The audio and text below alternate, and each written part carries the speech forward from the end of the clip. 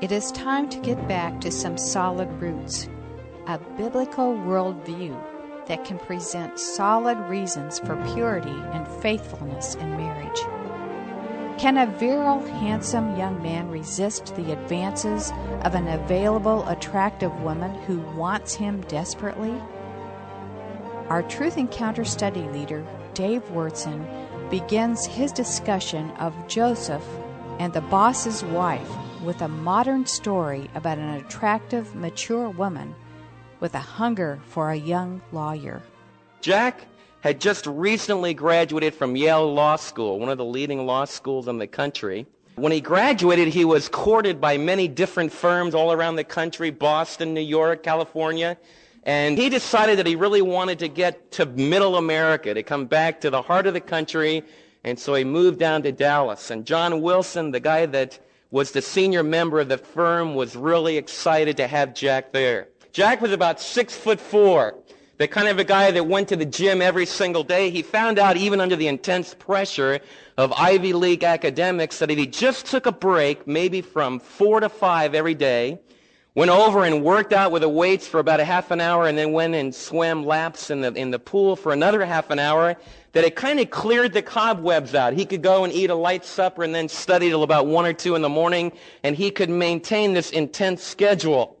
So when he went into law practice for real, he maintained that daily rigor of exercise. He also found that keeping that 6'4" frame in shape gave him a lot of command and a lot of presence before a jury. And when he made his final statement, this imposing hulk of a guy that's in great physical shape, it made some points with the jury, especially the female members. He also found that as he traveled around Dallas, some of those nice-looking North Dallas women would take a second look at Jack.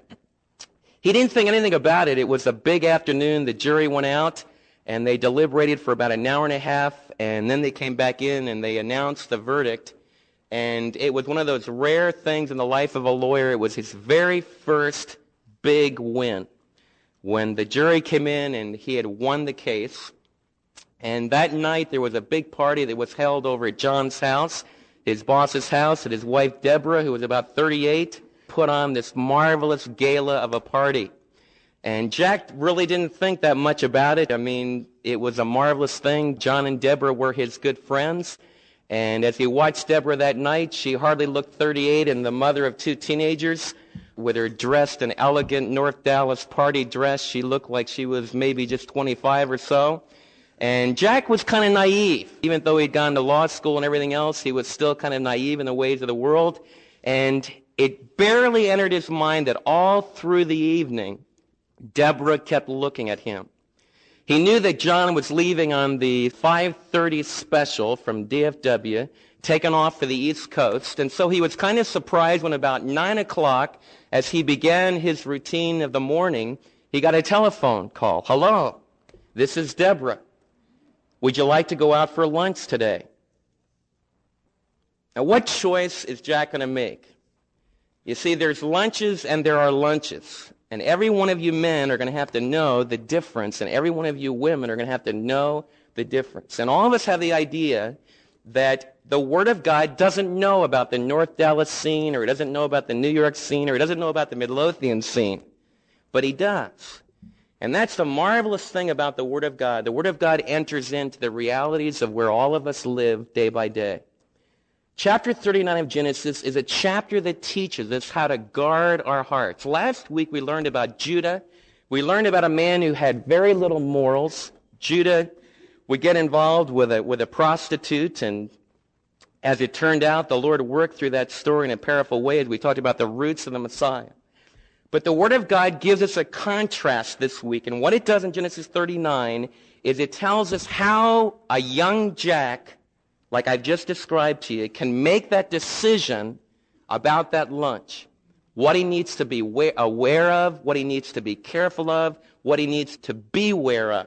So let's look at Genesis chapter 39. When we left Joseph, he was in a caravan, sold into slavery. Hardly your good circumstances of life. Genesis chapter 39, we have Joseph down in Egypt, and it says in verse 1, "Now Joseph had been taken down to Egypt, Potiphar, an Egyptian who was one of Pharaoh's officials, probably one of his high officials, the captain of the guard, that's where we get, this would be one of his leading generals. You might say that Potiphar was like a 4-star general in the army of the Egyptian Pharaoh. And this captain of the guard bought Joseph from the Ishmaelites who had taken him from there. Lest you be a little bit confused, some of you that are real detailed kind of people, you might notice that in the earlier chapter he was bought by the Midianites, and now it's the Ishmaelites. Well, the Ishmaelites and Midianites were kind of terms that could be used as a catch-all phrase for desert people, people that were kind of wanderers and traders. And so Joseph was sold into slavery. How would you react if you were sold into slavery? Anybody have a bad week this week? You know, I began to wonder whether I really needed to speak this morning because I was mowing the lawn yesterday and I went underneath a branch and a tree hit me right in the eye, and I ducked and kept right on going, didn't think anything about it till about 5:30 last night when my eye was all mattered up and I couldn't keep it open. And we went and celebrated James's birthday a little bit last night, and everyone's sitting there going, "You sure you feel all right? You sure you feel all right?" And so I tried to go to sleep last night, and you know how it is when your eye's hurting. And then Mary was up and down with me all night. She kept asking me all night, you sure you're all right? You sure we're all right? You know, it's really great. You know, 1 o'clock, you're all right, Dave. And you just go from one thing to the next. You ever feel like you've been sold into slavery? You know, that's the way it is in life. It just seems sometimes you get into circumstances that are really negative. And we've been learning, and I want to emphasize this from the life of Joseph. One of the great realities of the life of Joseph is that he knew how to live in the pits. You see, all of us want to jump and live up in the palace. We want to live when everything is going great, when we're prosperous, when we feel healthy, when everything is fine. But when things go into the pits, when we find out maybe one of our loved ones is very ill, or when we find out that a business deal that we were really counting on doesn't come through, or when we thought that position at school that we really wanted to get, we don't get it. And Joseph teaches us about the down times of life. Here was a young man that faced an incredibly down time. Can you imagine your brothers sell you to people, and the next thing you know, you're several hundred miles away from home. You're in a foreign country, and you go from being the chosen son, the one that has the beautiful clothes, the beautiful coat, the one who's given the power positions, and now you're just a slave. Now, all of us are going to face that time, and in that time, it's easy to say, well, let's forget about the Lord Jesus. Let's forget about God. One of the ways that I react to hard times and the pits is to say, what's the use? I guess all that stuff that my dad's taught me from the time I was a kid, I guess all the things in this book are not real. The lesson of Joseph, the first thing I want you to see about living the life of a servant is that God is with you in the pits, and he's with you in Egypt. Look what it says about Joseph in the next verse. It says in verse 2, now the Lord was with Joseph. And if you write in your Bible, if you underline your Bible, you should underline that phrase. If anybody ever asks you, what's the meaning of the life of Joseph? What is the meaning of this man's life? What I want you to say is, God was with him. Now, if God is with you, it's better to be in Egypt as a slave than home without God. Judah at this time is home, but he's living without God. The story that we looked at last week probably took place during this time period of Joseph's imprisonment and slavery in Egypt. Judah, God wasn't with him. But at this time in his life, God was still with Joseph, even in prison. Now, Jesus promises just before he went to heaven, he said, lo, I am with you always, even to the end of the age. So circumstances can be tough. We can hit our eye, we can get tonsillitis, we can be sick, we can have financial setbacks, we can lose our families. All different kinds of things can happen. We can feel like we're all alone. But if we've invited Christ into our life, if we have become one of God's children, and Joseph had done that, you might say in an Old Testament sense, God is with you. And that's the thing that makes life able to keep going on. It enables us to keep keeping on. We should celebrate the presence of God. The New Testament says that the Holy presence of God, the Holy Spirit of God, 1 Corinthians 12:13 says, for by one Spirit were we all baptized into one family. That's a spiritual baptism that takes place the moment that we're born again. And it means if I'm at A&M, if I'm at the University of Texas, if I'm here in Dallas area, at UTA, if I'm in high school, if I'm in Gifford Hill, or the new name for the company now, or TXI or Chaparral, God is with me. Now, what does the presence of God do in Joseph's life? It says God was with Joseph, and he prospered. Now, this would be a great text for the prosperity gospel, and I think that that's pushing it too far. The idea, if God is with you, then you're going to succeed. What Genesis is really picking up on, I think in reacting to that, it's easy to go to the other extreme and say, well, if God is present in your life, you're going to have total failure. You're going to get sticks in your eye and get sick and everything else. It's easy to go to the other extreme, and that's not true. What this text is really telling us is the idea of wisdom. It's picking up on a theme in the book of Proverbs. Proverbs said that if you live skillfully, the norm of life is that people will notice you. They will respond to you. They will love you. And you will prosper in your firm. In other words, what it's saying is that as a young person, if you follow the skillful principles, like you're not being a sluggard, like in the book I share in Raising Worldly Wise but Innocent Kids, I share a chapter on the sluggard about be aware of laziness. If you're aware of how immorality can get you, if we use our money wisely, and on it goes, if we live skillfully, then the norm of life is that we prosper. And that's a very important point. The book of Proverbs is a book that's good to read every single day, a chapter. There's 31 chapters in the book of Proverbs. I've often shared that with you. And Billy Graham will read one chapter from Proverbs every day. That's a great example. And what it does is to build the kind of wisdom into our life that Joseph is talking about. And the norm, even of the business world, even if you're a slave, and when you start out working for TXI or Gifford Hill and you're working or at Chaparral and you're working the melt shop or something like that, you feel like a slave. But what the scripture's saying is in that melt shop, if you work hard and work faithfully as a slave in a way, and you put up with abuse, just like Joseph had to put up with, but you're faithful and you're disciplined, what it's saying is that the norm of life is that overseers notice you. They become aware of you. They notice that you're there on time. They notice you give them a strong 8 hours of work.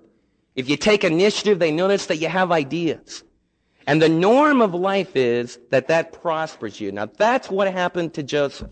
Now, we're going to find out at the end of this chapter that right in the midst of all that prosperity, wham, injustice is going to throw him in jail. So it's not like, man, if I serve the Lord, I'm going to be blessed and I'll never have any problems. That's not at all what this chapter is saying. But let's not miss the idea that under the norm of life, if you're wise and you're skillful, you're going to be successful. Joseph was so successful that his master saw that the Lord was with him. What a testimony. Potiphar, his master, the captain of the guard of Pharaoh, saw that the Lord was with him and that the Lord gave him success in everything that he did. In verse 4, Joseph found favor in his eyes and became his attendant. Potiphar put him in charge of all of his household, and he entrusted, notice that word, he entrusted. He gave over to the care of Joseph everything that he owned. From that time on, he put him in charge of his household and all that he owned, and the Lord blessed the household of the Egyptian because of Joseph.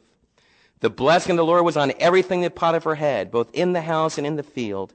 So he left Joseph in charge of everything that he had. With Joseph in charge, he did not concern himself with anything except the food that he ate. Now, that's kind of a lazy guy, I guess, but in a lot of ways, Potiphar was a very wise leader. In fact, if you're a manager and you're in a leadership position, it's good management technique if you notice that you have some young Turks that are working underneath you. You have some young guys and girls that are gifted, maybe they're fresh out of school, and they need some experience, but they've got tremendous talent. The wise manager knows how to read that character. They know how to read the young person that gets to work on time, that works hard, that does the kind of things that I was sharing before. And the wise manager, rather than restricting them and being afraid of them, learns how to facilitate them. And I want to promise you this. You ought to pay big money to get this. In your work, if you'll learn as you grow older to be a facilitator, if you'll learn not to be threatened, if you'll learn to be able to take young Josephs and give them responsibility, it will pay off big dividends in your life. My dad in this regard was a lot like Potiphar. When I hit adolescence, rather than hitting a time of rebellion, I felt like I hit a time of greater responsibility.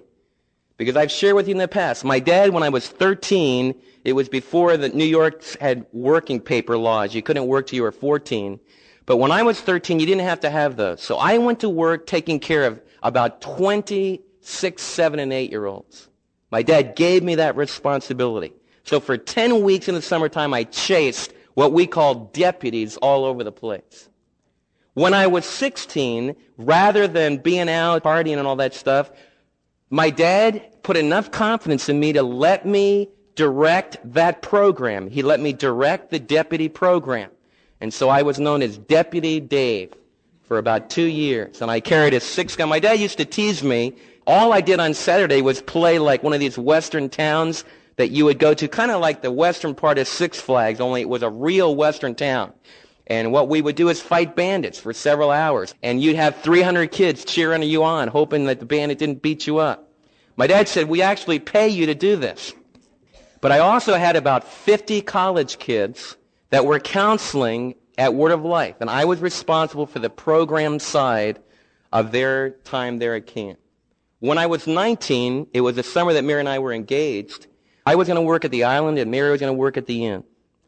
And just before camp started, the director of the ranch had a very serious problem, and he had to resign.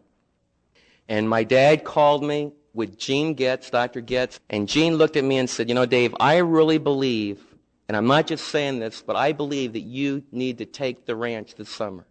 You have the experience, and I want you to do it. And I looked at my dad, and my dad said, I didn't initiate it.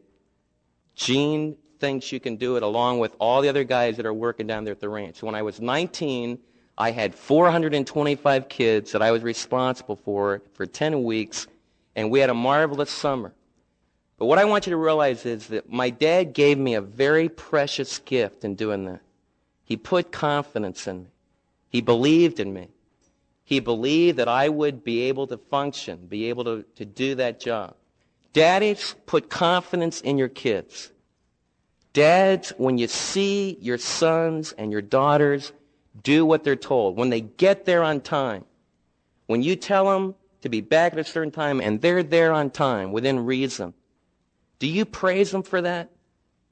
Do you put confidence? You say, you know, that really means a great deal to me. A lot of other kids, they don't listen to their parents at all, and you're there on time. That really means a lot to me. Do you praise that obedience? And then do you give them more responsibility? Do you give them greater freedom? You see, that needs to carry over not only in our business life, facilitating the people that are underneath us, but going on from there, doing the same thing with our kids. Potiphar was a wise man. He gave a gifted young man underneath him the freedom and the responsibility and the authority that he needed. As far as our church, that's what we need to do in our church. And that's been a marvelous thing that's been happening, to see young people coming up, and rather than an older leadership, often in a church family, older leadership is scared of those young Turks coming on. And they grip and they won't let go. And what we need to learn to do is be like Potiphar, to open up the door for giftedness. But right in the midst of success, right in the midst of when you're really prospering and things are going well, and Joseph is saying, man alive, I was sold into slavery, but things are going great now. Right in the midst of success, watch out. Right in the midst of success, watch out. In my own life, in failure, I'm on my knees. When I didn't get into medical school like I've shared with you, I was on my knees. When I flunked a math exam, I was on my knees. When I failed, I drew very close to God. But when you succeed, that's when you have trouble. How about you? It's in success that we become incredibly vulnerable. And Joseph is a marvelous help to us in this regard. Right when he was flying high, like Jack, the young lawyer that we started out with, right in that moment of success, that's when Satan's coming in like a flood. Look what happened. It came from a very unexpected source. Verse 7. Now Joseph was well built and handsome, Naughty, naughty, naughty. That's the problem right there. You know, we've been learning about these well-built, beautiful people only in the patriarchal story. You see, you all laughed. You know why you laughed? Because it was a man that was handsome and well-built. But if it would have been a woman that it said was well-built and handsome, you wouldn't have laughed quite as hard. And some of you guys would have said, well, that's the problem right there. They weren't so good-looking, we wouldn't have the problem. I often work with people with that. The idea there's just something wrong with this body. Well, we've been working the last several weeks to learn there's nothing wrong with the physical bodies that God gave us. This is a very interesting twist in the narration of Genesis, because every other time up to this point, when you read about somebody being well-built and good-looking, it's Sarah down in Egypt. You remember when Abraham and Sarah went down to Egypt, and Abraham says, honey, you're going to be my sister for a few weeks while we're down here. Say, why are we going to do that? Because you're such a good-looking woman, these Egyptians down here are going to chuck me into the Nile River, feed me the crocs, and you're going to live happily ever after in some big sheik down here or whatever it is. Remember the lie? Same thing. Isaac pulled the same thing with Rebekah. Rebekah was like Sarah. She too was well-built and good-looking. Uses exactly the same words in Hebrew. And Isaac's up there with Abimelech. And he tells Abimelech the same cock and bull story that his father told. Same kind of a deal, and almost got the same kind of results. God had to shut down all the reproductive systems of a land until the patriarchs got things straightened out. But here, the story has a twist. Instead of it being the beautiful woman that's in danger, now it is the man that's in danger.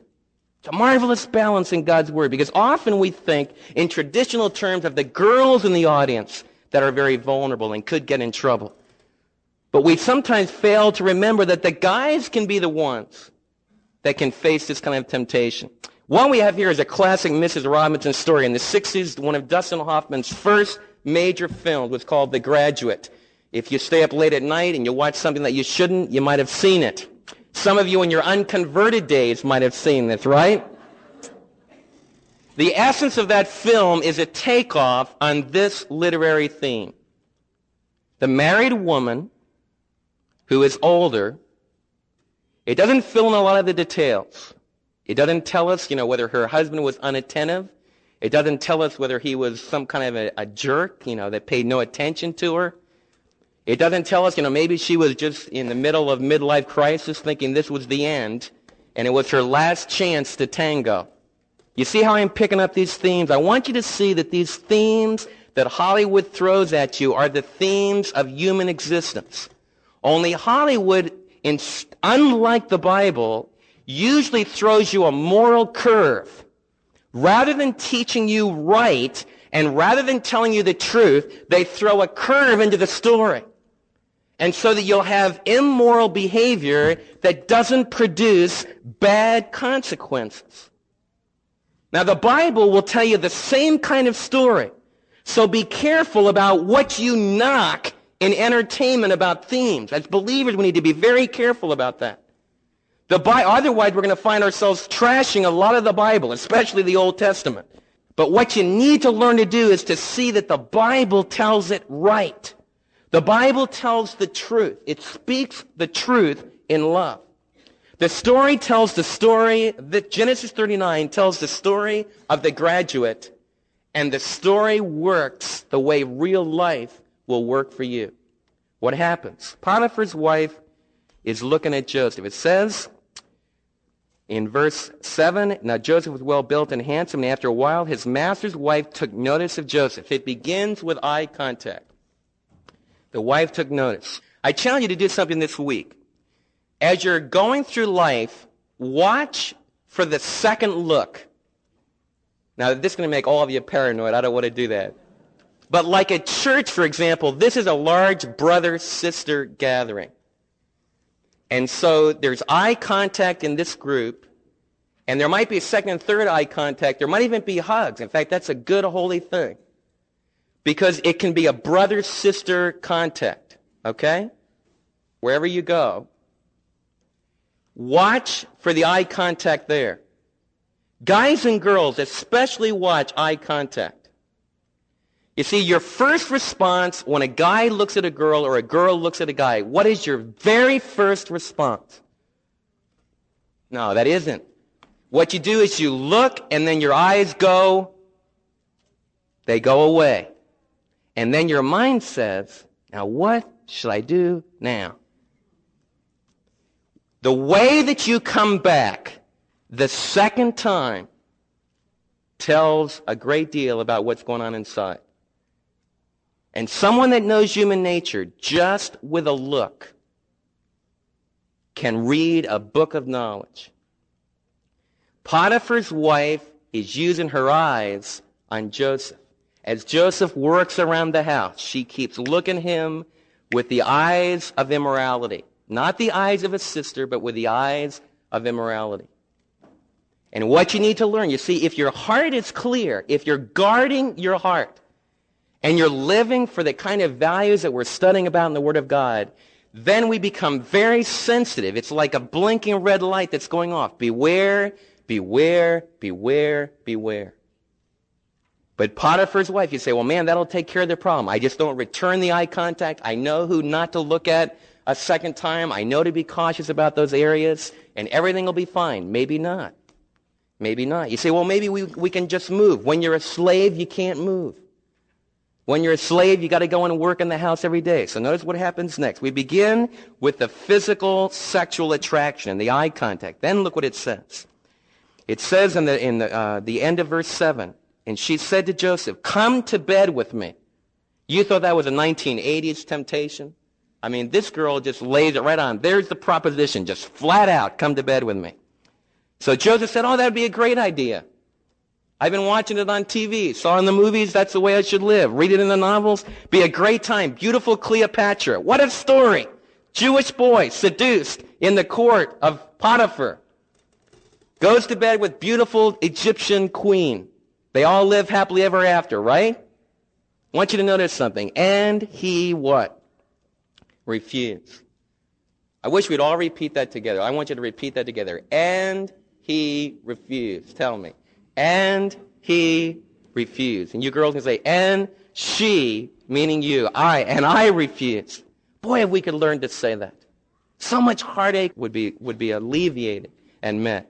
So that solves the problem. You don't return the eye contact. When you get proposition, you say no. Just say. That takes care of the problem, right? Not going to have any more problem after that. Wait, look what happens. But he refused. And notice how he refused. With me in charge, he told her, my master does not concern himself with anything in the house. Everything he owns, he has entrusted to me. Joseph starts out with a relationship with his boss. It's a relationship of trust. No one is greater in this house. My master has withheld nothing from me except you, because you are his wife. How then could I do such a wicked thing and sin against God? And though she spoke to Joseph day after day, he refused to go to bed with her, even be with her. It's a lot of wise advice. I want you to get two very important things, really three things, but the two first ones are really important. Number one, I want every one of you to look up at me and think. Immorality always involves a breach of trust. I want you to remember that. Immorality always involves a breach of trust. That's what it always is. Dave Wurtson is connected to every one of these kids sitting over here, and every one of these adults over here, and every one of these kids, not just Joshua. If I'm immoral, I crush Joshua's life. That's the truth, and I want everyone to realize that, and I want you to realize it. That's what Joseph is saying. Did you hear that? Joseph is saying, I am connected in relationship in a good, holy way with my master, Potiphar. He is my master. In modern parlance, you would say he is my boss. You see, what Jack, in the story that I started out with, what could help Jack to resist, John Wilson was his friend. You see, that's why I told this story the way I did. John brought him from Yale to Dallas and got him started with a good firm. And when he was prosperous, instead of coming down on him, he celebrated with him. John was Jack's friend. And what Joseph is saying, and I want you to feel it in a modern context, Joseph is telling Potiphar's wife, I cannot go to bed with you because it would be a breach of trust with my friend, someone that trusts me. Now, trust is a very priceless thing. The trust that you put in me, the trust that I put into you, is one of the greatest things that we have in this room. And the marvelous thing is that God's grace can renew trust. Even when there's failure, the Holy Spirit can come in and bring cleansing. So every one of us in this room, by grace, can be forgiven and can enter into relationships of trust, no matter what our past story might be. But when you are forgiven and you're really getting close to God, this thing of trust becomes very precious to you again. I often mention to young people to bring out this idea of relationships and how relationships are important. I say to a group of young people, I will say, how would you guys feel if you found out that your dad had an affair? Or I say it like this. I said, how would you feel if you went out about 11:30 at night and your dad was in the back seat of a car with a woman that was not your mom? How would you feel about it? Now, I'm not implying that any dads in this group are doing that. I mentioned that to an audience and I had a couple of kids climb all over me. They thought I was being down on their dad. I pray with all my heart, no dad would do that. But I want you to think that it brings up something very important. What would you think of your dad if you caught him doing that? Now, most kids are repulsed by that. They say, man, that would be horrible. Man, I'd be angry. I'll say, well, why do you do it? Why do you do it? What makes you think that your dad lives under a different set of standards? You say, well, he's married. One day you could be married. You say, he's my dad. You could be a dad someday. And what makes you think that a marriage ceremony that lasts about 25 minutes changes character? It doesn't. You see, what we learn to control before marriage is what we have self-control with in marriage.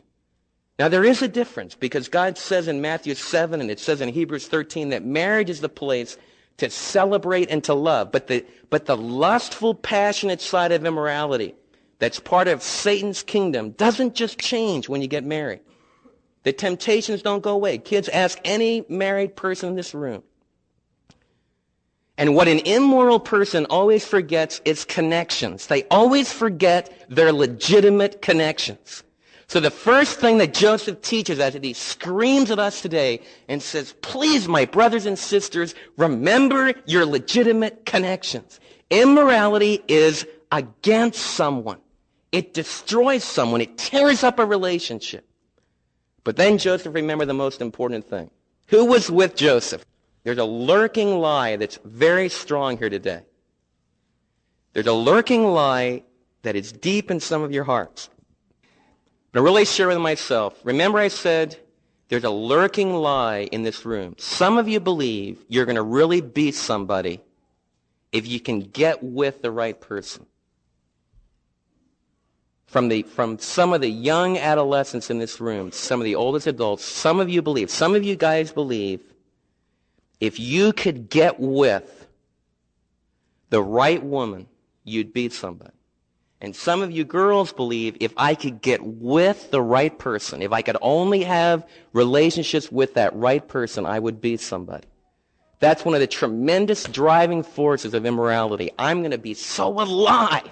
I'm going to be so with it. Somebody come into my office and say, I know I've been married for 12 years. I know I've been married, and I know I have kids, but I'm so dead. And man, this person makes me feel alive. They make me feel like I'm in heaven already. It's a lie. You're saying if I'm with that person, I'm going to be alive. The only person that can make you alive is the person Joseph was with. And sometimes our emotions scream in as just the opposite. Don't follow those emotions. Joseph knew God was with him.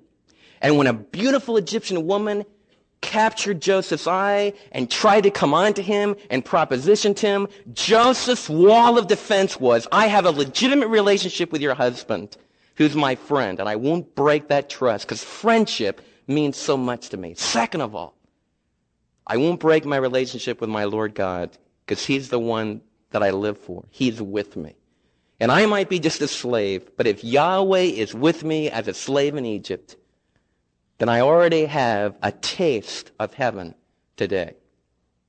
That solves the problem, right? You do that, man alive, you beware of eye contact, you remember your legitimate, trustful relationships, you remember that God is with you, remember that adultery is a breach against his law, so it'll produce negative effects. You remember all that, and everybody lives happily ever after, the temptation goes away, no problem, right? Wrong. Look what happens. One day, the story gets intense.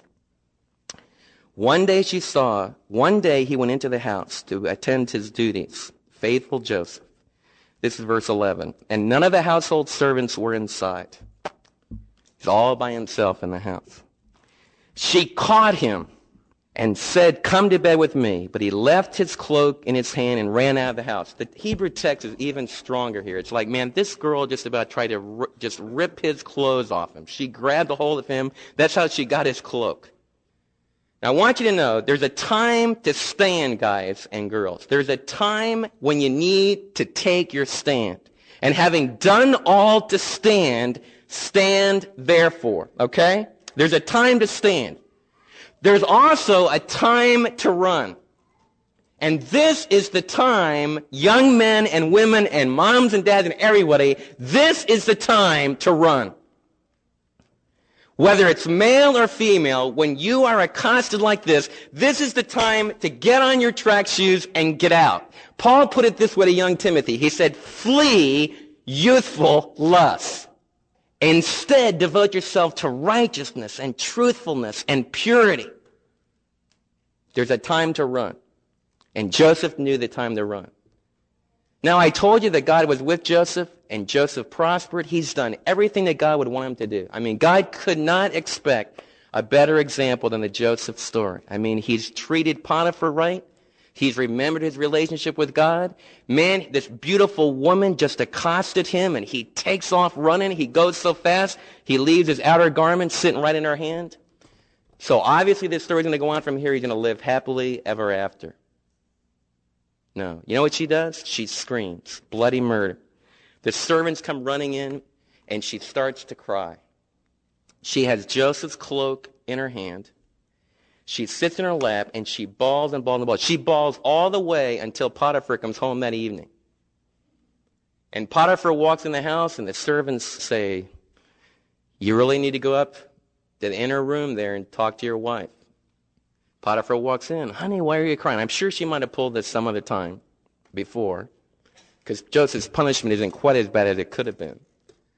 And here he walks in, and what Potiphar sees is this knockout, beautiful Egyptian woman sitting there with Joseph's cloak on her lap. And she lambasts her husband. Did you bring this Hebrew slave to mock us? You're the one that brought this servant into our house, and do you know that your servant tried to sexually abuse me? So who does Potiphar's wife say is to blame? Potiphar. It's all Potiphar's fault. I want you to see something. When you're involved in sin, and Potiphar's wife, immorality is part of the cancer of her life. One of the ways that you could be sensitive to that is that incredible anger directed at the wrong source. And that'll happen again and again and again. And as believers, this is going to be one of the reasons that you're abused and you're hurt in a sinful world.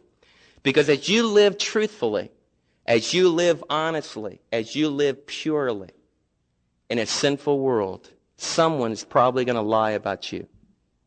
I was very naive about this, I think. I think one of the first sledgehammers to me in the ministry was when I became aware of slander, of somebody accusing me of doing something that I hadn't done at all, that I hadn't even thought of, that I wouldn't do in a million years by God's grace.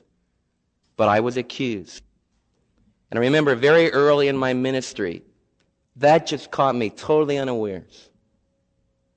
I've got a close friend. I've shared with you, you need to continue to pray for my friend. I can't mention his name, but he's just a dear, dear man of God. A terrible lie has been told about him. Terrible lie. A lie that could never be brought back. Once it's let out of the box, it's out there. And when I heard this lie, it's just incredible. I can't believe that it could happen, but it does. And it happened to Joseph. All over Egypt, Joseph was labeled as what? Joseph was labeled as the one thing that he wasn't. The one thing Joseph wasn't was an immoral man. But he went to prison accused of being an immoral man. Now that's going to be one of the hardest things for any of us to have. You see, what we learned in this chapter, I've shared with you about how to handle the boss's wife when she's coming on to you sexually. We've learned some great principles about being careful about the eye contact that shifts from brother-sister relationship to male-female sexual relationship. We've learned about remembering legitimate trust with friends. We've learned about our relationship with God and the fact that God is with us. We've learned about the need, there's a time to run, and Joseph takes off running. We've learned all these marvelous principles. And you would expect Joseph to live happily ever after. But instead, Potiphar's wife accused him of being the one that came on to her, and Joseph ends in jail. And that's going to happen to some of us. It could happen to any one of us in this room. And what it tells us is that being with God can bring success at one moment. It can bring prosperity in Pharaoh's household. But it can also bring us imprisonment. It can bring us persecution. Paul put it this way: those who will live godly in Christ Jesus will suffer persecution. The early Christians were accused of eating animals that were illegitimate. They were accused of eating one another.